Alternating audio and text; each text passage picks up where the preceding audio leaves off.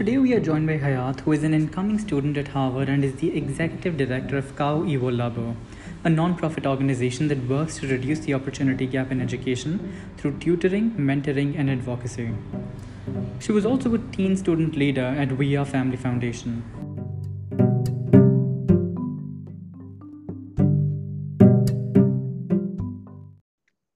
Hi Hayat, welcome to the show. Hi, thank you for having me. So just to start us off, you're a black woman living in America. Mhm. What is it like living in a country which has been known for a number of racist incidents where the foundations of which have been built on slavery, especially as a woman as well? Yes, well, for one thing, it's not easy. I think I've been lucky in regards to how I've experienced racism in the United States, if you can call that lucky, in that I mostly lived in predominantly Black areas. So I was rarely exposed to all the racism and sinister parts of the country that I live in. Um, I think the first time that I got exposed truly to the US's racism is when I moved to more predominantly white areas. And I just saw how people who I considered my people, we're living in the same country together, they're my neighbors, didn't really view me as in the same level as them. And even in the most smallest stuff, you'll notice this microaggressions. Um, how as a Black person you're constantly dehumanized, and then further as a woman you're dehumanized in a different but similar level. So living at the intersection of those identities has allowed me to see America for all of its bad parts and at its lowest, but it has also allowed me to find community and fellow Black women that live in this country, and just allowed me to see America also for all of its best parts and all the highs it has to offer. That's that's really interesting. Thank you for that. Just to you mentioned the sense of community, the sense of solidarity. Do you want to tell us a little bit more about that? Yes, for sure. I think what people tend to naturally do in places where they are alienated or dehumanized or just shown that they're different and that they're consistently othered is they try to find people that look like them and connect to those people. And I think that can be especially said about the Black community here in the US. I know when I and there's another Black person there, that essentially, not always, but most of the time, I have an ally there. I have someone who understands the struggle, the very unique struggle of being Black in a country that doesn't like Blackness. Um, so yeah, I think there's a solidarity that exists between people, specifically people who experience the uniqueness and also just a depth and ferocity of American racism. And that's something that you will always share. And it's such a like a profound experience, which it's also a sad experience to share, but it's also definitely like an experience that makes you glad to have your people. Right. Now, just to add to these intersections, you mentioned that the you have a very different set of experiences being a black woman in America, right? But you're also a black Muslim woman, and we know the kind of Islamophobia which has risen across the world, in fact, and especially in America with the election of Donald Trump in the last couple of years. How has that changed your experience living in America? Oh yeah, definitely. I think the interesting part of having these intersectional identities is that the group of people that you consider community don't always reciprocate that just because of this other identity you have that they don't have. Um, and I think in regards to me being Muslim, um, although I experience racism like a Black person would, since I am a Black person, I think it's hard since you won't necessarily experience that same level of solidarity as if you're only Black. There's still Islamophobia in the Black community, and there's anti-Blackness in the Muslim community. So you're often felt like people who are your community in places where you're supposed to find comfort and um, essentially solidarity are also places where you're finding resistance and animosity just because of this other differing identity you have. And that's definitely a tough thing to go through.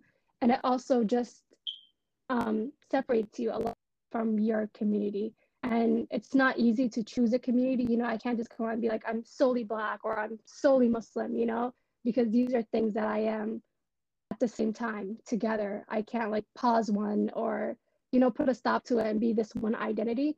Um, so I think being a Black Muslim in this country is interesting because you're experiencing essentially racism and animosity from within your own community, which is very heartbreaking.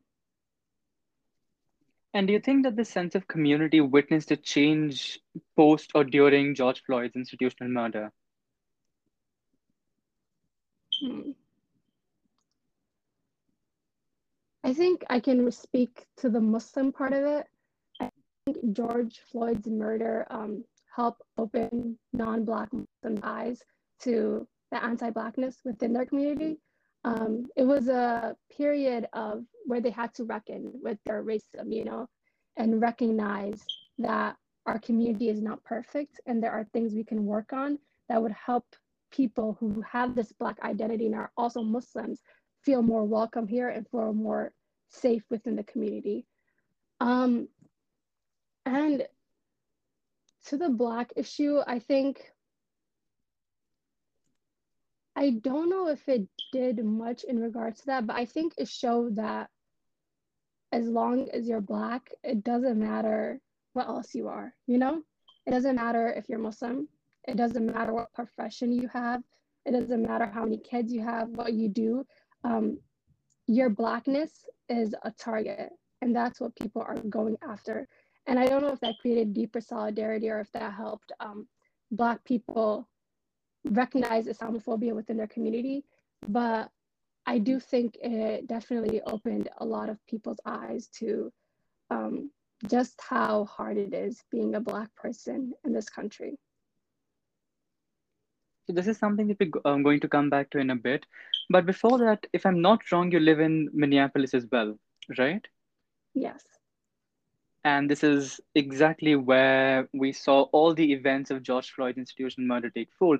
So what was that experience like? How do you saw Minnesota change? How do you saw your own state and city change? Yeah. Again, it wasn't an easy experience. I think it was interesting being at the heart of it because George Floyd was not the first incident of police brutality in this country. You know, we saw what happened in Baltimore and we saw what happened in Ferguson. Um, and we saw all those cases, but even though country, they all felt so far away, you know, they weren't happening within your state. But when you see like the streets you grew up in on the news and as the site in which a fellow Black person was killed, I think it definitely hits closer to home and it definitely hurts more. I think for me, it was just like looking around and saying, oh, that could have been any one of my brothers. It could have been any one of my friends because it happened so close. In regards to how the city changed, I think I don't want to say that George Floyd's death changed the city for the better because I don't believe that. I don't think he sacrificed his life or that it should have taken him dying to realize that there was something wrong within our police force and our government at large. But I do think it opened a lot of people within Minneapolis's eyes to see that there's also things wrong within their city, and that these issues don't only happen in Baltimore or Ferguson, but that they also happen in their own backyards. Minneapolis is a city that's known for being traditionally liberal, and when it comes to traditionally liberal cities, there's this horrible thing that happens in which they choose to leave the past behind in the sense that systemic racism still exists, but they just choose not to address it and just pretend that it's not there, which doesn't do anything but just exacerbate the issue. I think George Floyd's death definitely forced people in this city to recognize that Minneapolis may be traditionally liberal, all of our politicians may be Democrat, but we also have very deep underlying race issues that we have to address too. But as you said rightly, that this is not a past that has been left behind, right? And it's seen every single day in forms most explicitly of microaggressions or even of racist policing. So, would you mind telling us a little bit more about how this form of racist policing, which has developed, how did this connects to a form of empire of colonialism, which developed in the United States in a very particular environment, and how that shapes the experiences of racist policing even today?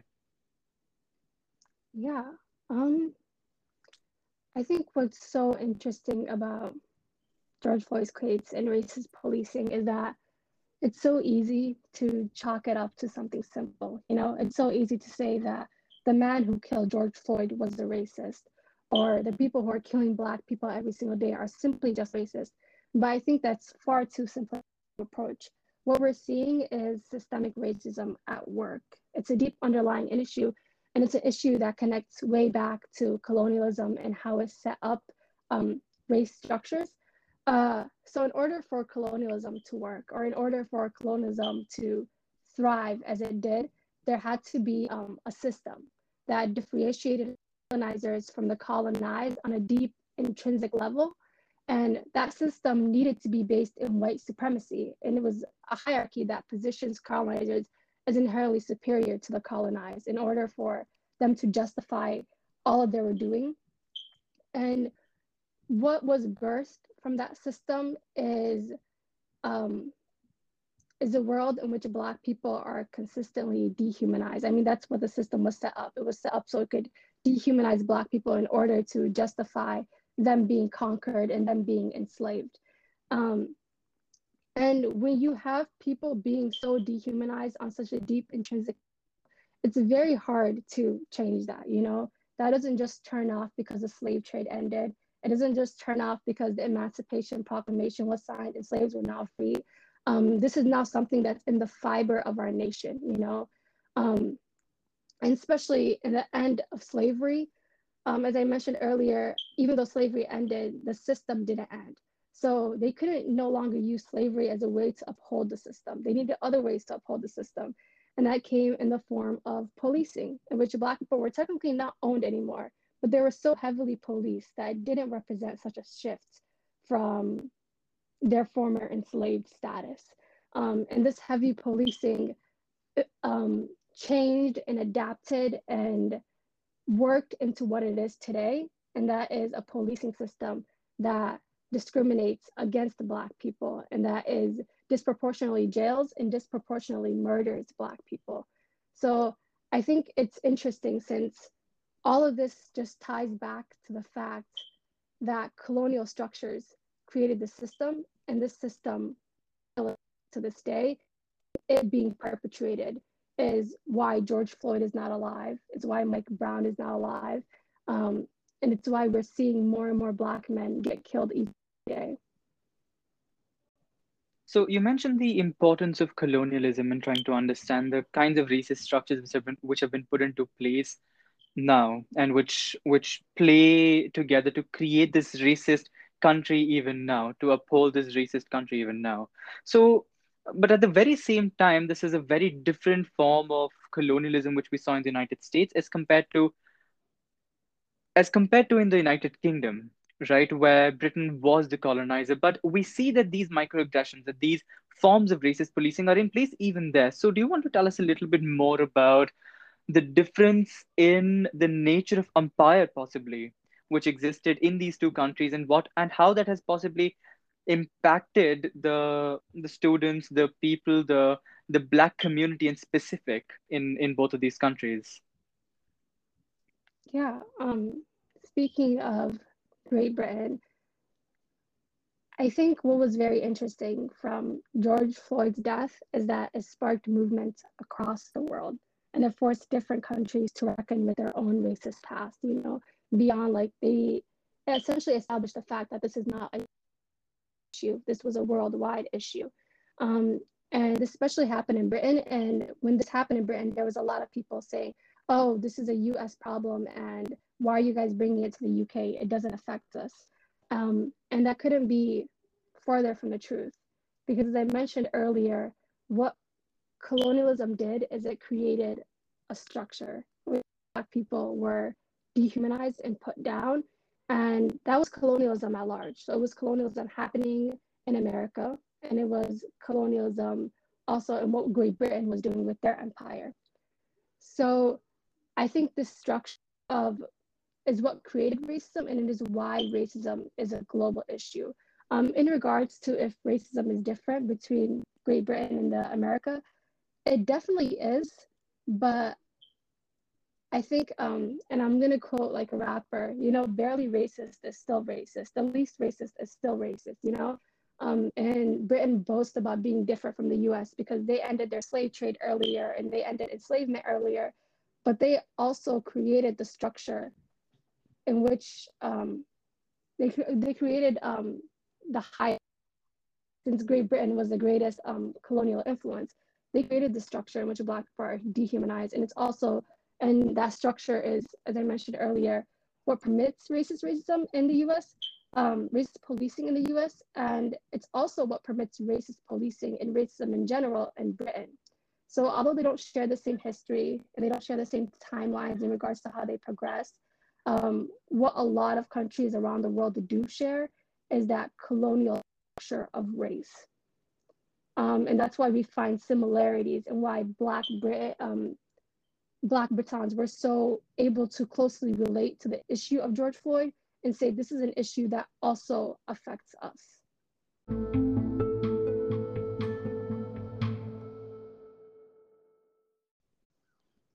So the sense that I get from a lot of what you've said right now is that one of the important things here is to educate people, right? That we need to be aware of a racist past, of how there are systems of racism which were created, in fact, by particular countries, which is unfortunately not yet acknowledged. That is something which critical race theory aims to do. Do you want to tell us a little bit more about what critical race theory is and what the controversy surrounding it is? So critical race theory is legal scholarship and it's also an academic movement in the United States, and it seeks to critically examine the intersection of race in US law, and it also works to challenge mainstream American liberal approaches to racial justice. So critical race theory's goal is it's uh, essentially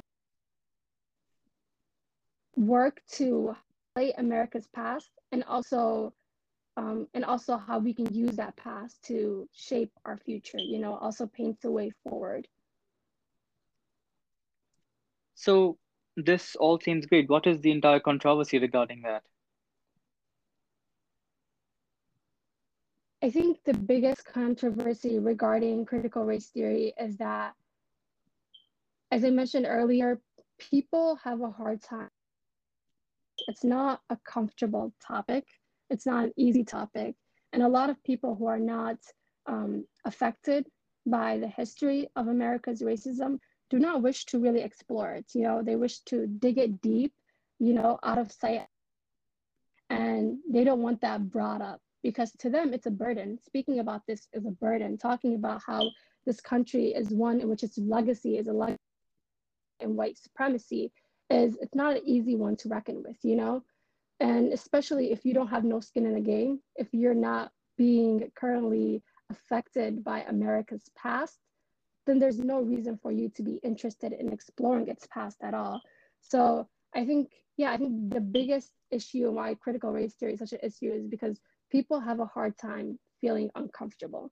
When they have a hard time feeling uncomfortable, all they really want to do is just bury it and get it like out of sight and not have to think about it. And critical race theory is something that forces you to think about it. It forces you to reckon with our nation's history, and it forces you to recognize that this history is one that is still affecting Black Americans today. So again, the sense that I do get from here, what I understand from all that you've said here, is that it's about the ownership of what this country is and who it is for, right? To try and understand as to whether this is a racist country or it's a country which is guiding the entire world, right? It's a hegemonic power which is guiding the entire world, It is this liberal democracy which is guiding the entire world. And that this is the kind of discomfort that we feel when we are discussing critical race theory, because people do not want to understand, that do not want to grapple with the racist history, the colonial history of the United States. So, what is the role of Black Americans in that regard in shaping the history and narrative of what the United States is? How has Black Lives Matter affected it? How has critical race theory affected it? Black Americans, I think, have played the greatest role in the development of this country. Um, I mean, when we think back to this country's origins and beginnings, it was built on the back of Indigenous people and also the back of Black Americans. Um, and we see it here today. Black Americans continue to carry this country now on their figurative back. Um, and we see that in how it's usually just Black academics and Black professors pushing for critical race theory.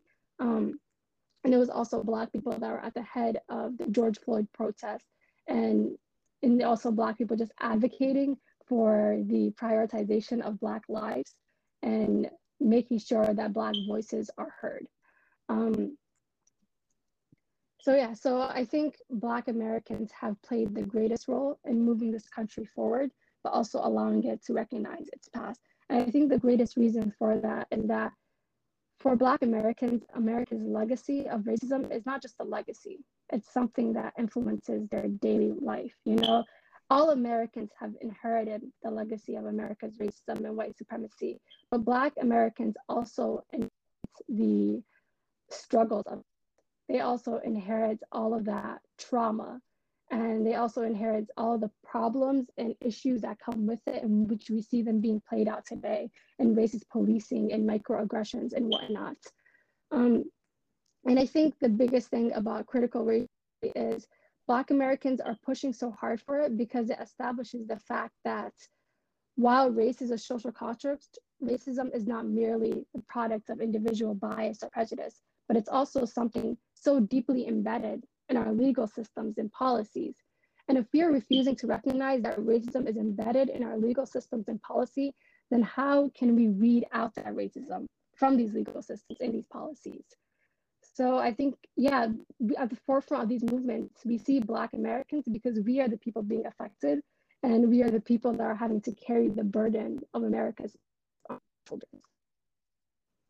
There is, in fact, this argument which I've heard very often that American democracy has been expanded by the minorities, by the blacks, by queer people, for instance. What do you have to say about that? That's definitely an idea I agree with. And it just all comes down to the fact that the people who have the most skin in the game are always, and sadly, this shouldn't be the case, but they are more than likely going to be the people pushing for change. America, I think there's this very great article by Nicole Hannah Jones in which she asserts that America was not a Mm. democracy until Black Americans made it one. It is, and this also goes for other minority groups that had to push for their rights and that had to push for America to become better.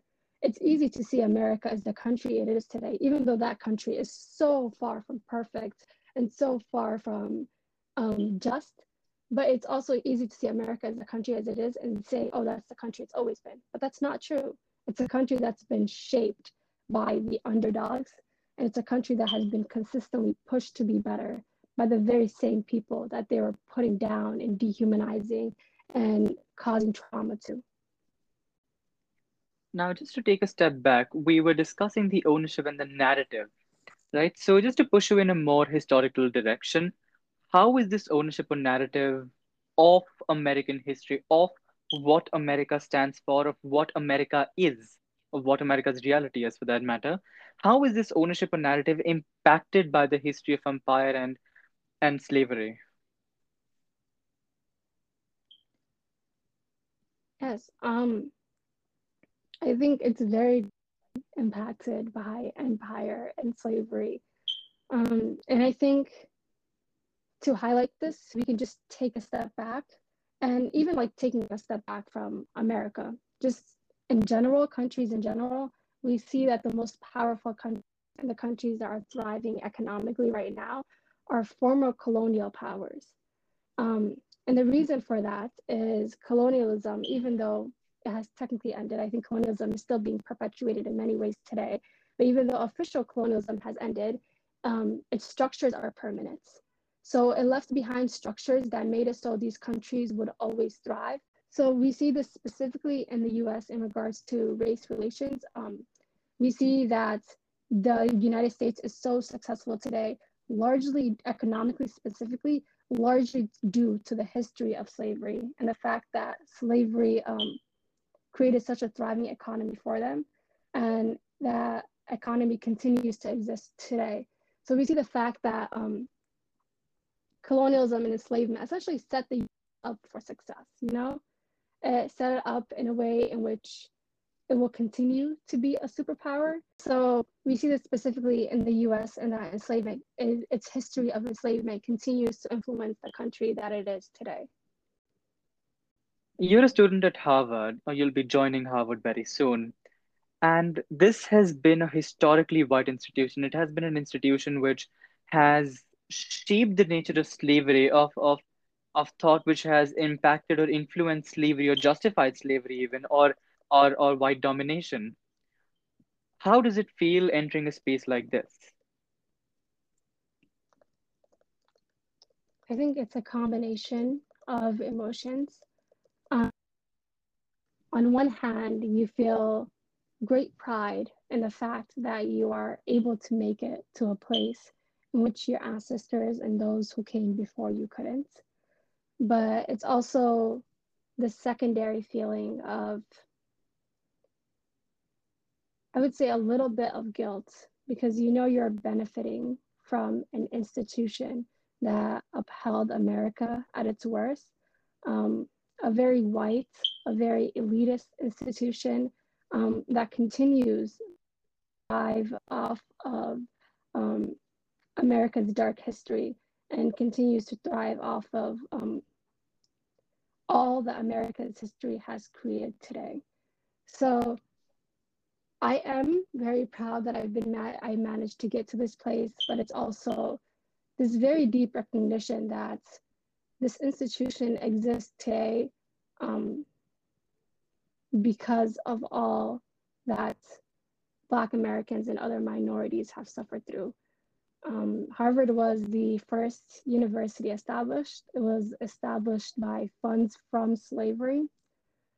And I think recognizing that, as well as all you've done to get here, are equally important.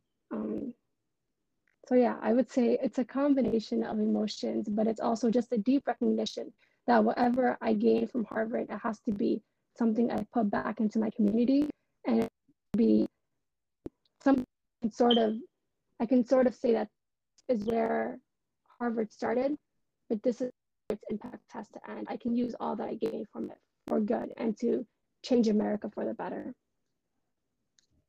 And how do you think the university itself has been dealing with it? Do you think it's been doing a good job? I think there's always more to be done. I think it was very recent when Harvard came to terms with its past and its history. And even when they did come to terms, it wasn't them completely admitting everything, and it wasn't them completely recognizing all that Harvard continues to do to perpetuate elitism and continues to do to perpetuate white supremacy. I am proud that they have made statements, but we can also see, even in the recent resignation of Professor Cornel West, that Harvard is so far from perfect and they have a long way to go to make it up to Black Americans and to make it up to minorities living in the US. And they have a long way to go until they hold themselves accountable.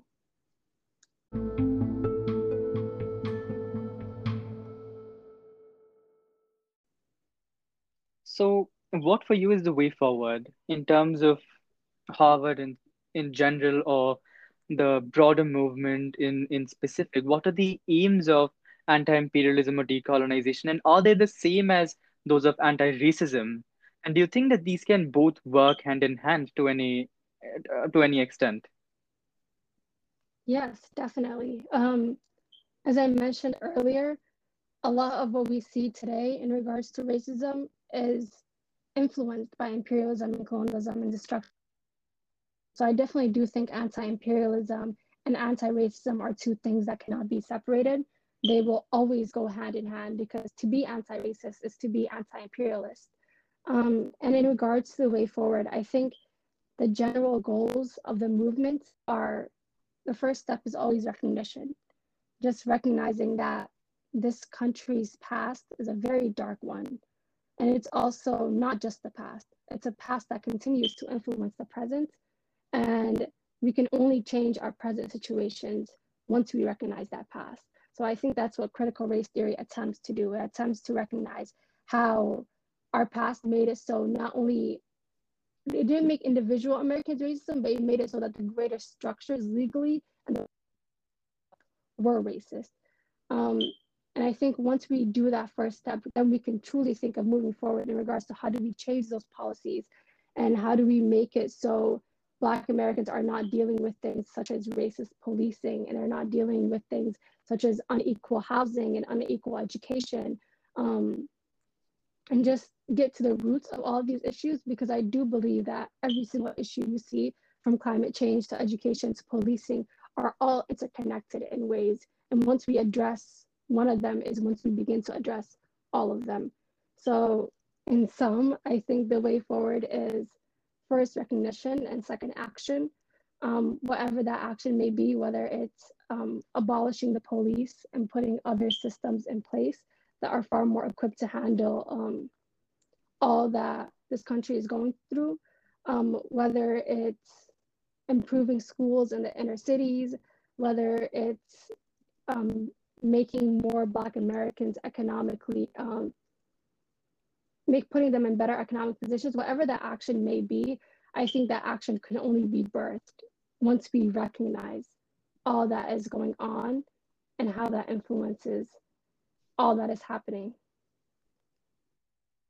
That's a very powerful thought. And this relationship between climate change, as you say, between schooling, between policing, these must be understood for us to be able to create better systems. And to be able to understand how to create these better systems, we need to be able to think of the world, to be able to envision the world in a separate way, right? Because currently Definitely. we only see of it in a very, very specific sense. And to a large extent, this is a very narrow and a very confined sense, which is why that something like climate change, we're not able to grapple with what kind of ways we could deal with the climate change because we're thinking of it through the same institutional frameworks. Definitely. So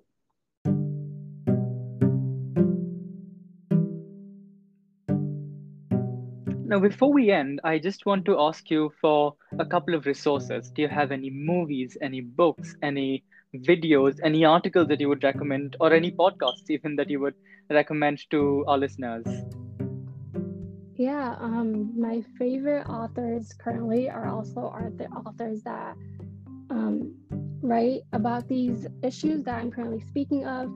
Off the top of my head, I would say Audre Lorde is a brilliant author.